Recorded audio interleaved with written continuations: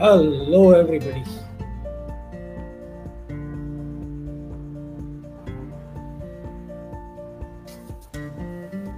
Ask Brijesh well show Monday 8:30 के आज के लाइव में आपका एक बार फिर से स्वागत है।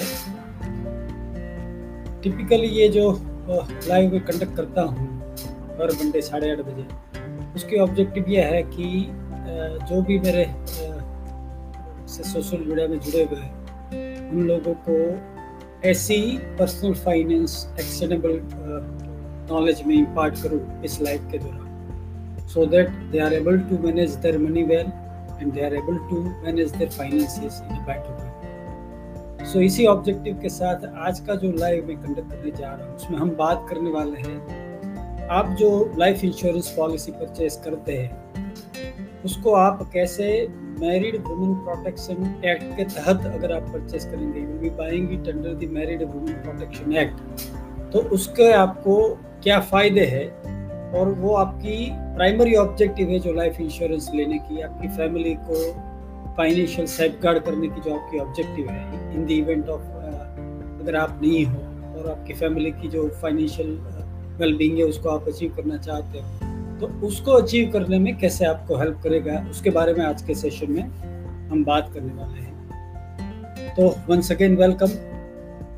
टिपिकली हम लाइफ इंश्योरेंस इसलिए लेते हैं कि अगर एज अ ब्रेड विनर अगर कुछ हमें होता है और हमारी इनकम बंद हो जाती है, अगर हमारी जो फाइनेंशियल इनफ्लो है वो बंद हो जाती है, तो हमारे लव्ड वन जो फैमिली में हमारे लव्ड वन है जो कि फाइनेंशियली हमारे ऊपर डिपेंडेंट है, उनको फाइनेंशियली कोई चैलेंज लाइफ में ना आए, उनकी फाइनेंशियल सिक्योरिटी इंश्योर करने के लिए हम टिपिकली लाइफ इंश्योरेंस लेते हैं। और जब लाइफ इंश्योरेंस लेते हैं तब उसमें एक नॉमिनेशन डालना होता है। नॉमिनेशन क्या होता है? कई बार लोगों को नॉमिनेशन के बारे में गलत इंप्रेशन रहता है। Nomination is not that the nominee would be legal owner of your, अगर लाइफ इंश्योरेंस के केस में बात करें तो लीगल ओनर ऑफ योर, आपकी जो इंश्योरेंस की अमाउंट आएगी उसकी लीगल ओनर बनेंगे। तो वो नॉमिनी का मतलब ये होता है कि the nominee is entitled to take money and give it to the legal owner, जो भी लीगल ओनर है उसको वो पैसे देने होते हैं, that is the nominee. But life insurance amendment act 2015 में एक स्पेशल कैटेगरी क्रिएट की गई where in the beneficial nominee, मतलब बेनिफिशियरी। तो उसके बाद जो भी पॉलिसी है उसमें आपको you have to mention the beneficiary. तो वो बेनिफिशियरी ये होते हैं जो कि जिसको आप अगर आपकी डेथ के बाद अगर आपको अपनी लाइफ इंश्योरेंस की जो प्रोसीड आती है उस प्रोसीड के जो लीगल बेनिफिशियरी आपको बनाने होते हैं उसको आपको वहाँ पे बेनिफिशियल नॉमिनी या तो बेनिफिशियरी में आपको डालना होता है।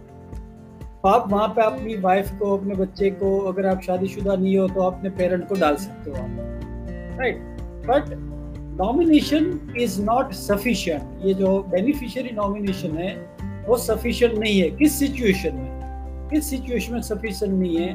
तो अगर आपने कोई लोन लिया हुआ है या तो गवर्नमेंट आपसे कुछ पैसे, you owe some money to government, और कहीं भी या तो आपकी टैक्सेशन के लिए आपके पैसे कुछ देने या तो कुछ भी होता है, तो टिपिकली जब आपकी डेथ हो जाती है तो उसकी जो रिस्पॉन्सिबिलिटी होती है वो पे करने की, उसके ऊपर गवर्नमेंट का या तो बैंक का, फाइनेंशियल इंस्टीट्यूशन का पहला राइट होता है। वो पहले आपकी इंश्योरेंस में से पैसे ले सकते हो और बाद में जाके वो आपके फैमिली को मिलेगा। तो अगर आपको ये पैसे सारे के सारे अपने लव्ड वन को देने हैं, मतलब अगर आपके ऊपर कोई भी बैंकरप्सी है या तो कोई भी इश्यू है फाइनेंशियली, तो अगर उसकी इम्पैक्ट आपकी फैमिली की फाइनेंशियल वेलबींग को आपको नहीं डालनी होती है, तो नहीं डालनी है अगर आपको, तो उसकी सॉल्यूशन क्या है? तो उसकी सॉल्यूशन ये कि आप अपनी पॉलिसी है उसको आप section 6 of married women's property act के तहत आपको अपनी पॉलिसी लेनी चाहिए, राइट। तो अभी ये लॉ क्या कहती है? उसकी सेक्शन 6 जो कहती है वो ये कहती है कि section 6 of the married women's protection act 1874 provides that a policy of insurance effected by any man on his own life and expressed on the face of it to be for the benefit of his wife or of his wife and children or any of them shall ensure and be deemed to be a trust for the benefit of his wife or of his wife and children or any of them according to the interest so expressed, and shall not, so long as any object to the trust remains, be subject to the con of the husband or to his creditors or form part of this estate. मतलब ये act ये कहता है simplest language में, मैंने technical words use किए, simplest language में ये एक्ट ये कहता है कि जो इंश्योरेंस प्रोसीड्स आने वाली है उस प्रोसीड्स के ऊपर वाइफ या बच्चों का पहला राइट रहेगा, और जो अगर आपका कोई क्रेडिट है तो उसका राइट नहीं रहेगा उसके ऊपर।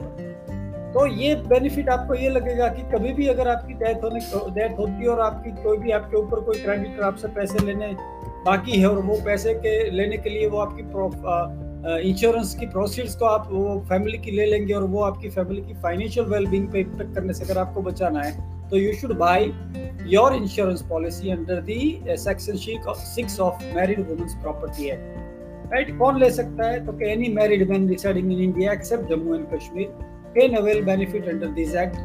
Married man here also includes widower and a divorcee who can name his children if he wishes to as beneficiary in a policy endorsed under this act under the Married Women Protection Act. Only the wife and children can be named as beneficiary. Right? So इस act के तहत अगर आप wife और children को भी beneficiary डाल सकते हो. Right? Consequently, no other family member or any other heir can lay a claim to the policy benefits. Thus, even if the husband and wife divorce after the policy is taken, the beneficiaries, wife and or children will continue to remain the same because you cannot change. Right? तो आप इसको कैसे खरीद सकते हो? आप इसको इस तरीके से खरीद सकते हो कि जब आप अपनी इंश्योरेंस पॉलिसी को खरीद रहे हो तो उसके टाइम पे you need to file an addendum, MWP addendum बोला जाता है, married women protection act addendum बोला जाता है। You need to file this MWP addendum जो कि इंश्योर करेगा कि आपकी पॉलिसी है वो MWP एक्ट के तहत है और आपकी जो MWP एक्ट के तहत जो भी आपके जो नॉमिनीज है, आपकी वाइफ और बच्चे या तो दोनों कंबाइंड या दोनों में से एक, उसको ही ये आपकी पॉलिसी की प्रोसीड्स उसको ही जाएगी और किसी और के ये जा नहीं पाएगी। तो ये एक बहुत ही अच्छा सेफगार्ड है आपकी फैमिली की फाइनेंशियल वेलबींग को अचीव करने के लिए, मैरिड वुमेन प्रोटेक्शन एक्ट। तो अगर आप इस जो टूल दिया गया है, married women protection act tool दिया गया है पॉलिसी को साथ में फाइल करने का, उसको आप यूज करें और आप अपने फैमिली को किसी भी तरह की फाइनेंशियल डिजास्टर से बचाइए। राइट, किस सिचुएशन में ये आपके लिए सुटेबल है?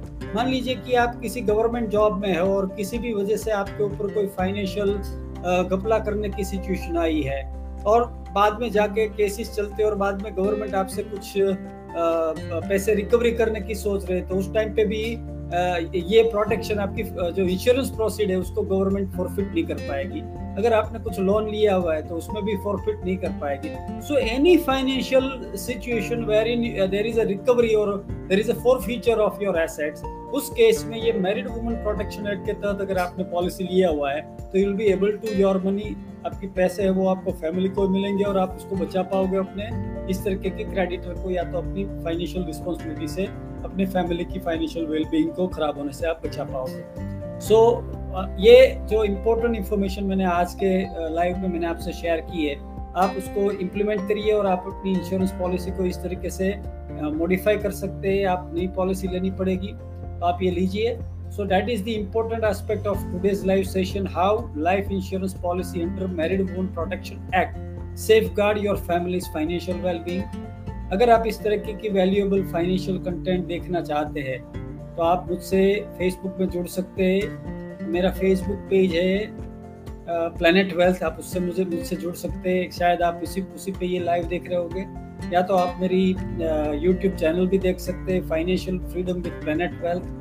I'm also running a podcast with the same name, Financial Freedom with Planet Wealth, उसी नाम से मैं पॉडकास्ट भी चल रहा हूँ। तो आप जो सारे पॉडकास्ट प्लेटफॉर्म हैं जैसे स्पॉटिफाई या गूगल का पॉडकास्ट प्लेटफॉर्म, वहाँ पे जाके मेरी पॉडकास्ट भी सुन सकते हैं। आप मुझसे ट्विटर से भी जुड़ सकते हैं, financially yours is my Twitter account. अगर आपको कुछ भी क्वेश्चन है, आज मैंने जो आपसे शेयर किया है उसके बारे में आप कुछ भी क्वेश्चन है तो आप नीचे कमेंट में आप अपनी क्वेश्चन पूछ सकते हैं। I will be more than happy to answer your questions.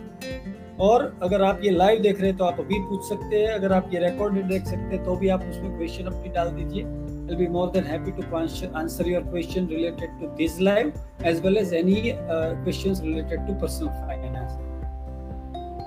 So I hope ये आज की जो छोटी सी लाइव मैंने की मैरिड वुमेन प्रोटेक्शन एक्ट के बारे में, कैसे आप अपनी इंश्योरेंस पॉलिसी को मैरिड वुमेन प्रोटेक्शन एक्ट के तहत एंडोर्स करवा के आप अपने जो इंश्योरेंस प्रोसीड है उसको आप किसी और जो आपके क्रेडिटर्स होते हैं वो आप प्रोसीड्स को टच नहीं कर पाए, और आप अपनी फैमिली की जो प्राइमरी ऑब्जेक्टिव इंश्योरेंस की उसको और स्ट्रेंथन कर पाए, उसके बारे में आज हमने आज के लाइव में बात किया.